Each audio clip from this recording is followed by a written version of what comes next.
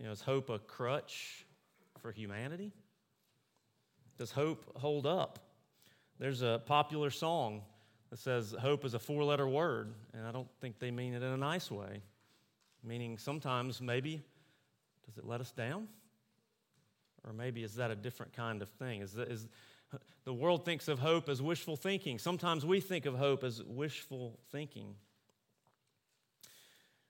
Famous poet Wallace Stevens says this in one of his poems: "In contentment, I still feel the need of some imperishable bliss."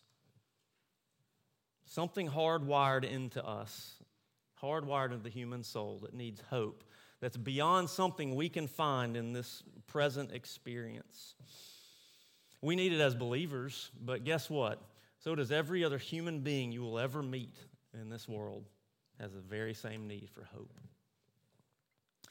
But oftentimes anybody is operating either in some form of idealism or cynicism, meaning some form of idealistic hope that maybe we can create for ourselves, or they're on the other side of that coin because it's all fallen apart, and so they've just operating in failed hope, and we've become cynical. It's either creating hope or failed hope, and we sometimes can vacillate between the two of those things, can't we? What if hope is beyond our ability, both beyond our ability to produce it and beyond our ability to lose it? That would mean that it has to be given by someone who has the power to give real hope. Our statement in our vision statement about hope says this: we rest in God's promise that His children will share in His glory, expectantly engaging others while steadfastly enduring the trials of life. So, kids, I want your attention for a moment, kids, because as we say each week, you can help us adults have a childlike faith. We talked about that last week with faith. I want you guys to listen for 3 things as we look through God's Word. One is, why do we need hope? Why do we need hope? Second, how do we get it? And third, how do we enjoy it? Okay? So why do we need hope? How do we get it? And how do we enjoy it? So with that said, let's turn to God's inerrant and infallible Word. Romans 8, verses 16 to 25. The Spirit Himself bears witness with our spirit that we are children of God. And if children, then heirs, heirs of God and fellow heirs with Christ, provided we suffer with Him in order that we may also be glorified with Him.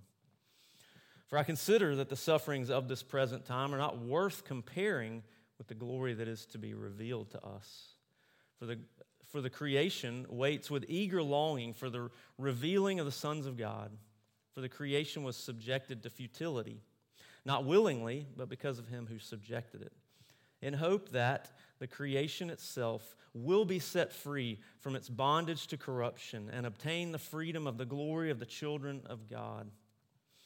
For we know that the whole creation has been groaning together in the pains of childbirth until now. And not only the creation, but we ourselves, who have the first fruits of the Spirit, groan inwardly as we wait eagerly for adoption as sons, the redemption of our bodies. For in this hope we were saved. Now hope that is seen is not hope, for who hopes for what he sees? But if we hope for what we do not see, we wait for it with patience. This is the word of the Lord. Let us pray and ask Him to guide us through this time in His Word. Father, we do thank You that You have spoken, that hope is a sure thing, not wishful thinking, but that hope comes from You. And we thank You for this word that You've put before us now. I pray that You would speak in power to us with the words of life of the gospel for our good, most of all for Your glory. We pray in Jesus' name. Amen. On September 9th, in 1965, Commander James Stockdale launched off of the USS Oriskany in his A-4 fighter jet on mission in the Vietnam War. He took enemy fire and his jet was disabled and he had to eject. He parachuted into a small village where he was captured, beaten, and taken prisoner. Commander Stockdale was held in the infamous Hanoi Hilton prison for 7.5 years. He was the senior ranking naval officer in that prison, so therefore he was the object of many tortures and beatings, continually denied medical treatment. Eventually locked in solitary confinement in a 3-foot by 9-foot windowless cell with one light bulb, legs locked in leg irons at night. He survived it and made it home. He was interviewed later and he was asked about what were the prisoners that didn't make it? What were they like? And he said, that was easy. They were the optimists. They were the ones who said, we're going to be out by Christmas. And Christmas would come and Christmas would go. Then they'd say, we're going to be out by Easter. And Easter would come and Easter would go. Then Thanksgiving, then it would be Christmas again. And they died of a broken heart. This is a very important lesson, he says. You must never confuse faith that you will prevail in the end, which you can never afford to lose, with the discipline to confront the most brutal facts of your current reality, whatever they might be. So this has now come to be known the Stockdale paradox. It's an inspiring statement, and it gave Admiral Stockdale the guts to get through 7.5 years as a POW. I want to say that hope is that and more. In a sense, he's saying hope for the best and plan for the worst, right? But I want to say that it's more than just stiff upper lip, gritting your teeth and pulling through. We can come up with coping mechanisms, but again, what if hope is beyond our ability to produce it for ourselves, but also beyond our ability to lose it? Again, it must be given. But don't we get it the other way around? I do it all the time. I know we always get it the other way around, and we try to produce our own hope in the things that we can see, the things that we can control, the things we can manage, the things we can fix and change so that we can secure in the now our future. All right? Don't we functionally do that all the time? But you see, Paul says there in verse 24 in our passage that's before us, says, hope that is seen is not hope. If it's something I can see, I can control it, I can fix it, or at least I think I can, right? And I can change my circumstances so that I can hopefully produce the results that I want. And sometimes it actually is helpful, right? We can actually change things. We can do things, and sometimes we do find it helpful. And sometimes it does produce the results that we want. But it doesn't answer the deep ache of the soul. The groanings that Paul talks about in here, the desire for that imperishable bliss, or as C.S. Lewis calls it, the inconsolable secret. But you see, Jesus has come to give us what we can't produce for ourselves, a hope that is tied directly to being united with Him, a hope that will never fail us. So let's talk about our need for hope, because this passage speaks to it. We'll talk about our need for hope. We'll talk about our problem with hope, and we'll talk about how we can enjoy it. So our need. Again, it's the groanings. The groanings, verse 22 and 23 speak of groanings. Both creation and we are groaning. Now, the Greek word behind that word groaning could also be translated to sigh, to grumble, or get this, to give vent to censorious feelings. What does that mean, you ask? What are censorious feelings? Well, feelings that we feel like we need to censor. How about that? Does that make sense? You ever feel like you need to censor yourself? Like, I'm grumbling, I'm groaning, and something is not right, and I feel like I gotta pull it together, though. I can't let this out. Paul's saying that's what the groanings are. Sometimes when someone asks us, "Hey, how you doing?" And we go, "I'm fine," but we're really not. How often does that happen? You all know the acronym I have for FINE that I borrowed from another pastor of mine years ago, right? You know, when we say we're fine, we mean we're fouled up, insecure, neurotic, and exhausted. Who's there? I am. That's what we mean. But we have to censor it. We got to hold ourselves together. We can't look weak. We can't look like we're struggling, right? Because what if somebody questions my faith? What if we question that in ourselves? What if something's wrong with me? What if I'm not really following Jesus? All those things go there and we struggle. But what if we were more honest? What if we let those groanings out?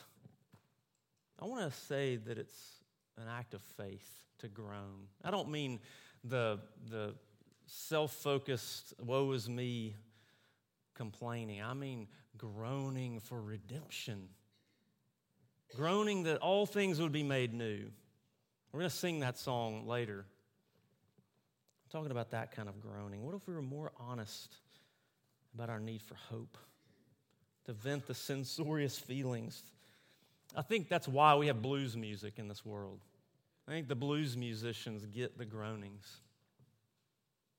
I think they do.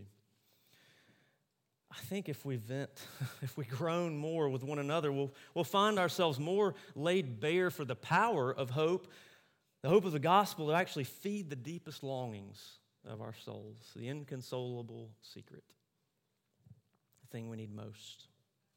And just briefly, Paul talks about the fact that creation is groaning. Okay, it's not just us. Creation itself is groaning. He starts with that conversation. But think about what it's groaning for. Did you hear what it's groaning for? The revealing of the sons of God. Us. Isn't that amazing? We can look out there and see a beautiful, vast, glorious creation. And you know what? Creation's singing to the glory of God. Creation sings it when we don't. And yet it's groaning, eagerly longing. That eager expectation, it's sort of like a child sitting at the window, like on their tiptoes, waiting for dad to get home, just running out there. Yes! The creation is like that, looking for us to simply live out our faith in this world. Isn't that awesome that we have that kind of purpose? And there's the need for hope. Creation needs hope. Paul talks about the futility in this passage. Subjected to futility. Creation was subjected to futility. But we feel that, don't we? That could also be translated emptiness, frustration, purposelessness, or meaninglessness. You ever struggled with any of that? It's part of my story of how the Lord got a hold of me. I was in college, and I was just sort of trying on all the different worldviews that were out there that I heard in college. And I functionally, in my mind and my heart, I don't think I intentionally did it, but I did it. I debunked God in my college years. I debunked truth. I debunked reality, existence, all those things. And you know what it did? Sent me down the abyss of despair. God let me go there so that I could feel my desperate need of hope and realize that I could not fix it. I could not produce it in myself. But you know what? God got a hold of me in that desperation. And you know how he did it? Ordinary means. Other believers pursuing me again and again and again, and sitting under the word again and again and again, that God made himself known to me. And he gave me hope that I couldn't make happen for myself. Paul talks about, if we're continuing to talk about our need for hope, he talks here about the slavery to corruption. Bondage to corruption is how it's said in the ESV, or slavery to decay. It could be said that way. Who's feeling that one? Are our bodies slowing down? Do we get tired?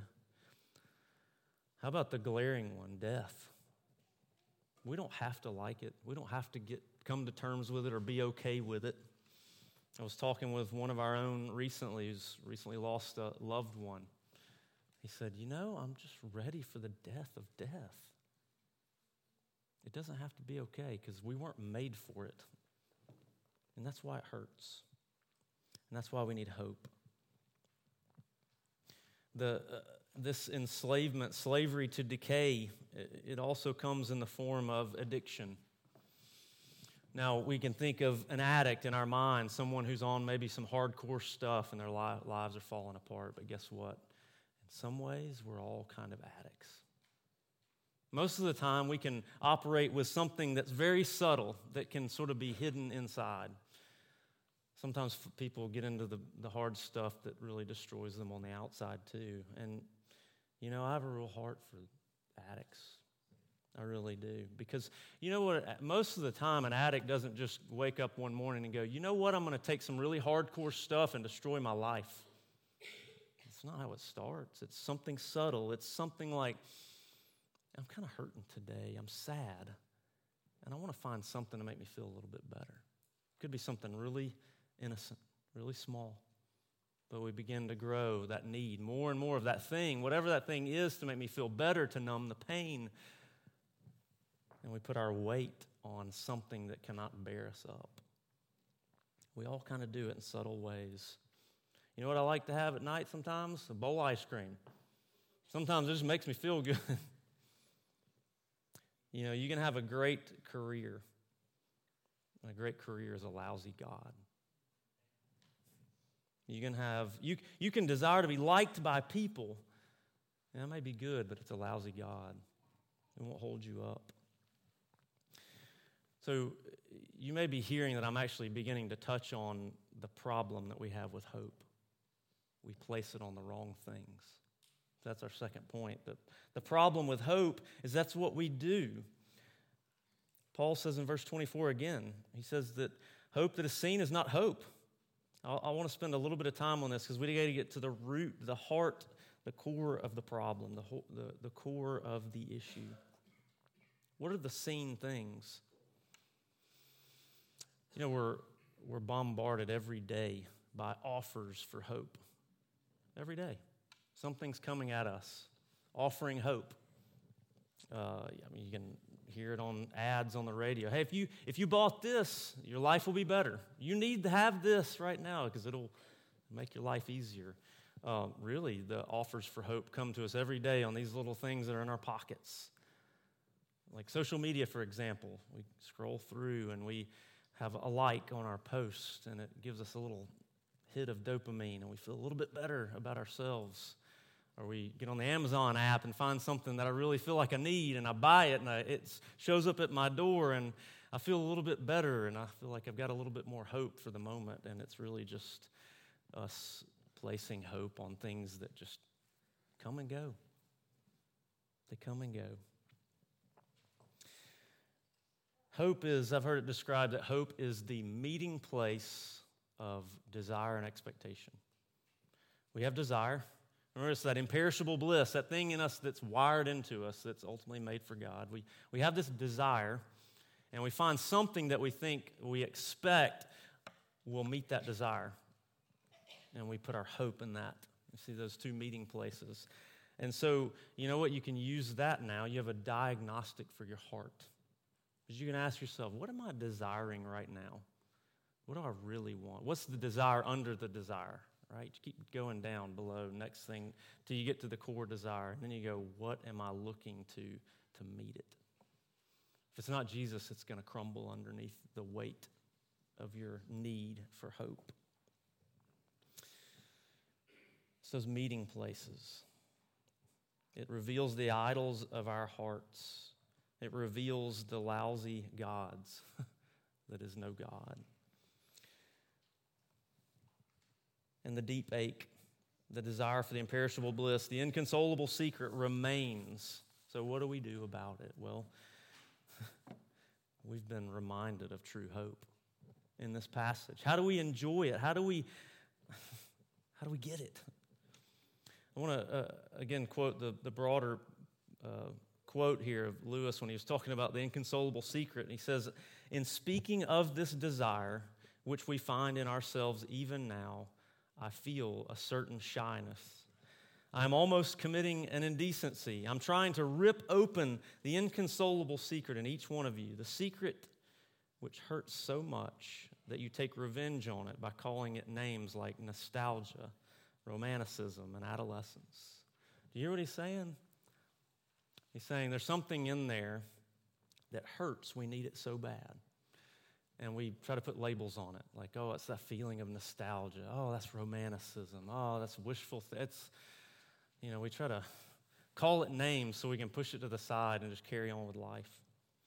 He goes on to say this: if I find in myself desires which nothing in this world can satisfy, the only logical explanation is that I was made for another world. It means real hope is beyond our ability to produce it and beyond our ability to lose it, because hope is a person, and it's Jesus. So how do we enjoy hope? How do we enjoy this hope? Well, look back up. I started our passage in verse 16. I don't know if you noticed that in my Bible, the little section break is after verse 17, but we backed up because it's all one constant thought by Paul.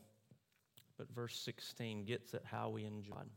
And if children, then heirs, heirs of God, be glory with Christ, provided we suffer with him in order that we may also be glorified with him. This reads kind of like Ephesians 2 did a couple of weeks ago. I don't know if you remember, but Paul was like kind of making up words in the Greek. He was taking the prefix that means with and slapping it on the front of another word, because he's showing us that we are with Christ in everything. We are united with him, and that is how we enjoy hope. He's saying the Spirit with testifies. Literally, that's what he's saying. With testifies with our spirit. That we're fellow heirs with Christ. We're with heirs. Literally, it would be how that could be translated. We with suffer with Jesus, and we are with glorified. There's all these withs, with Christ, in Christ. You see, our hope is integrally tied to Jesus, to our union with him. It's how we enjoy it. Do you know that everything that is Jesus's is now yours? All of it. His reign, his death, his suffering, his resurrection, everything that is his is yours because you're in union with Christ. We're in union with him. It means it's given, not produced. It's received. Now, some of you might be sitting here struggling with this, saying to yourself, "This sounds nice, Michael, but I just don't feel it. I just don't feel that blissful hope that you're talking about." It's okay, because we're still in this present age where we're still suffering. We're still suffering in this life. And sometimes we can be tempted to put the weight of our hope on the longing for the experience, not on the person of Jesus. Do you see the difference? We can look for the extraordinary moments, those euphoric moments, those mountaintop moments, and we can place our hope on wanting and needing that more than we do just the truth of who we are in Christ, the daily, ordinary things. We spend our lives sometimes looking for those extraordinary moments. That's like 1% of life, right? And we go through the rest of life just waiting for that. When we miss the ordinary, where God meets us. The world says do large things in famous ways as fast as possible. But that's really just chasing after self-glory. But Jesus says rest. Rest in the reality that you'll share in my glory. And do the daily things.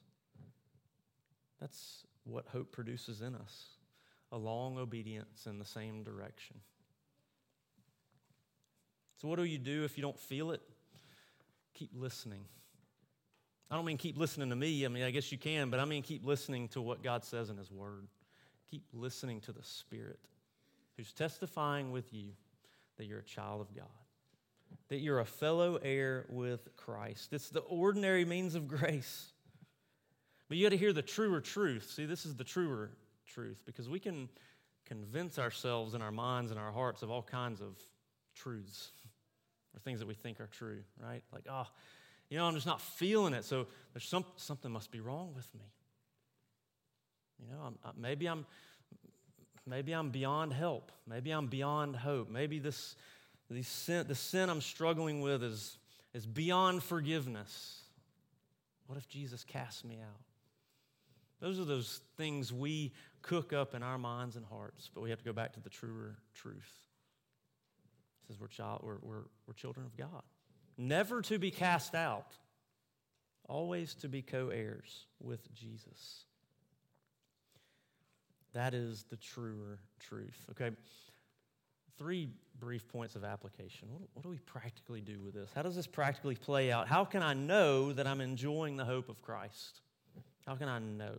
How can you know? It comes out of the statement that we have in our vision statement under hope. The first one is we'll see a movement, not all at once, but a movement from frantic living to rested humility. What do I mean by that? Well, if my hope is in the things I'm chasing, if my hope is in recognition or purpose or affirmation or people liking me or a great career or whatever, we'll be frantically living. We will not be resting in hope. We'll be chasing after producing our own hope, producing our own glory. But if my hope is in Christ, then I am believing that He shares His glory with me. Does that land on you, that Jesus wants to share His glory with you? Now, Jesus' glory is upside down to the world, right? The world's version of glory is like, hey, look at me, aren't I great? Like, make me feel better. I'm awesome, right? And Jesus' glory was revealed most pointedly on the cross. He was glorified in self-sacrifice, giving up everything to save us. That was the point of His greatest glory, His death and His resurrection. The way up is the way down. The way of Jesus is the way of the cross. The way of suffering is the way of glory. But if our path is the way up, then every step upward we make, we're going to have more and more fear that we might slip and fall back down. Or someone might come along and knock us down, and we feel like we lose everything. But if the way up is the way down, then we're in Christ, and we're resting, and we're secure in that. Okay, second point of application. What does this look like practically? Well, we're expectantly engaging others. That's in the statement there. We're expectantly engaging others. Now, that means a number of different things, but I'll get at one thing particularly.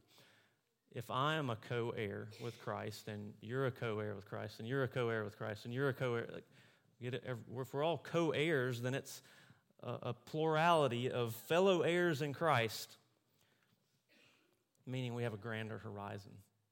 We have the hope of glory when we're interacting with each other. I'll get at it this way. Tim Keller's book, Meaning of Marriage, if you haven't read it, it's fantastic. Best book I've ever read on marriage. I use it when I do premarital counseling. And at one point, he talks about the fact that, hey, anybody can have a great marriage. Believer, non-believer, anybody can have a great marriage. But when two believers come together, they have a grander horizon, the hope of glory. So that when you enter into marriage, it's one of the most intense human relationships, right? It's hard, isn't it? It's the most sanctifying thing you'll probably enter into. Guess what? You hurt one another. You sin against each other. You see each other and you go, wow, why are they still doing that? Why do they still leave the toothpaste out with the top off? Or why do they, all the little things, but also the hard things, the things that really hurt. But guess what? In Christ, you can look at that, your spouse, and go, that is a future, perfected, glorified co-heir with Christ. I'm not dealing with some just fallen down, broken person who's just always going to be this way. You can use your redemptive imagination to go, they're a future, perfected co-heir with Christ.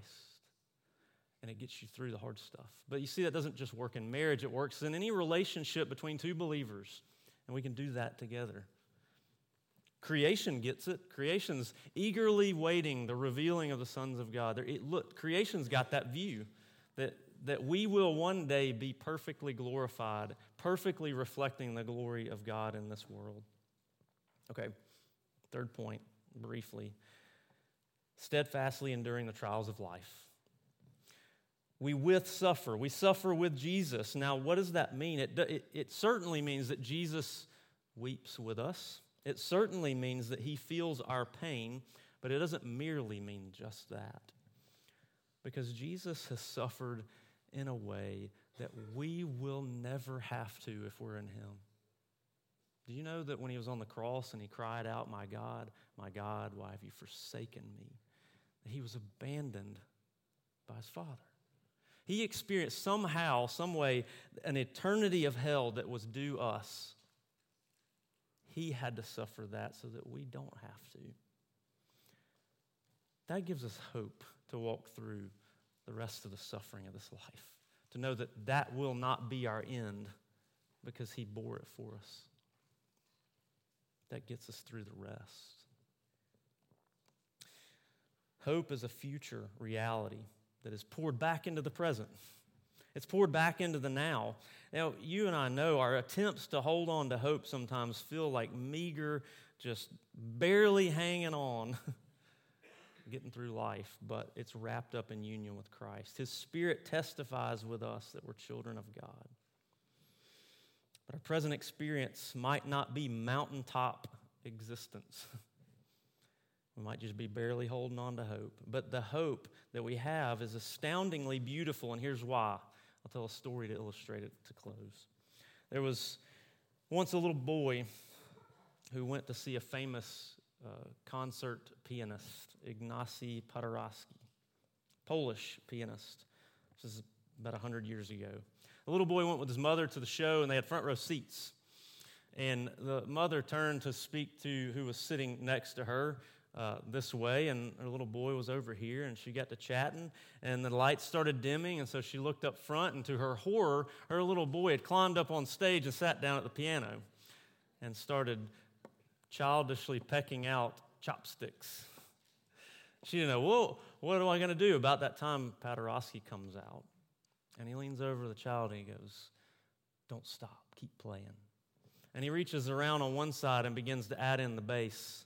And on the other side, he adds in the higher notes. And together, they mesmerize the crowd with the most awesome version of chopsticks that you probably have ever heard.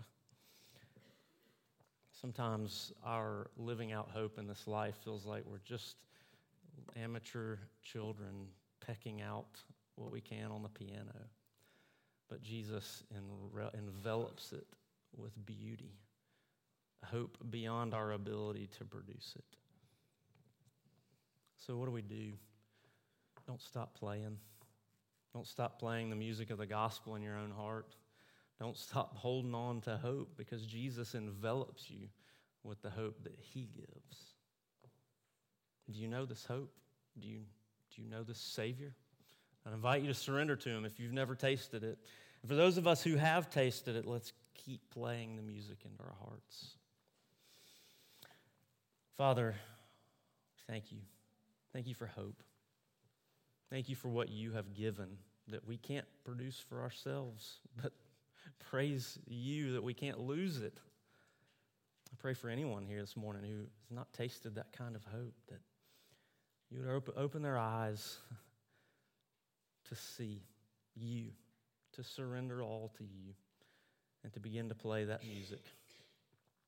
Lord, for all of us, would we cling to it? Would we cling to you, the source of all hope and joy? We offer all of this to you for your glory and for our good. Amen.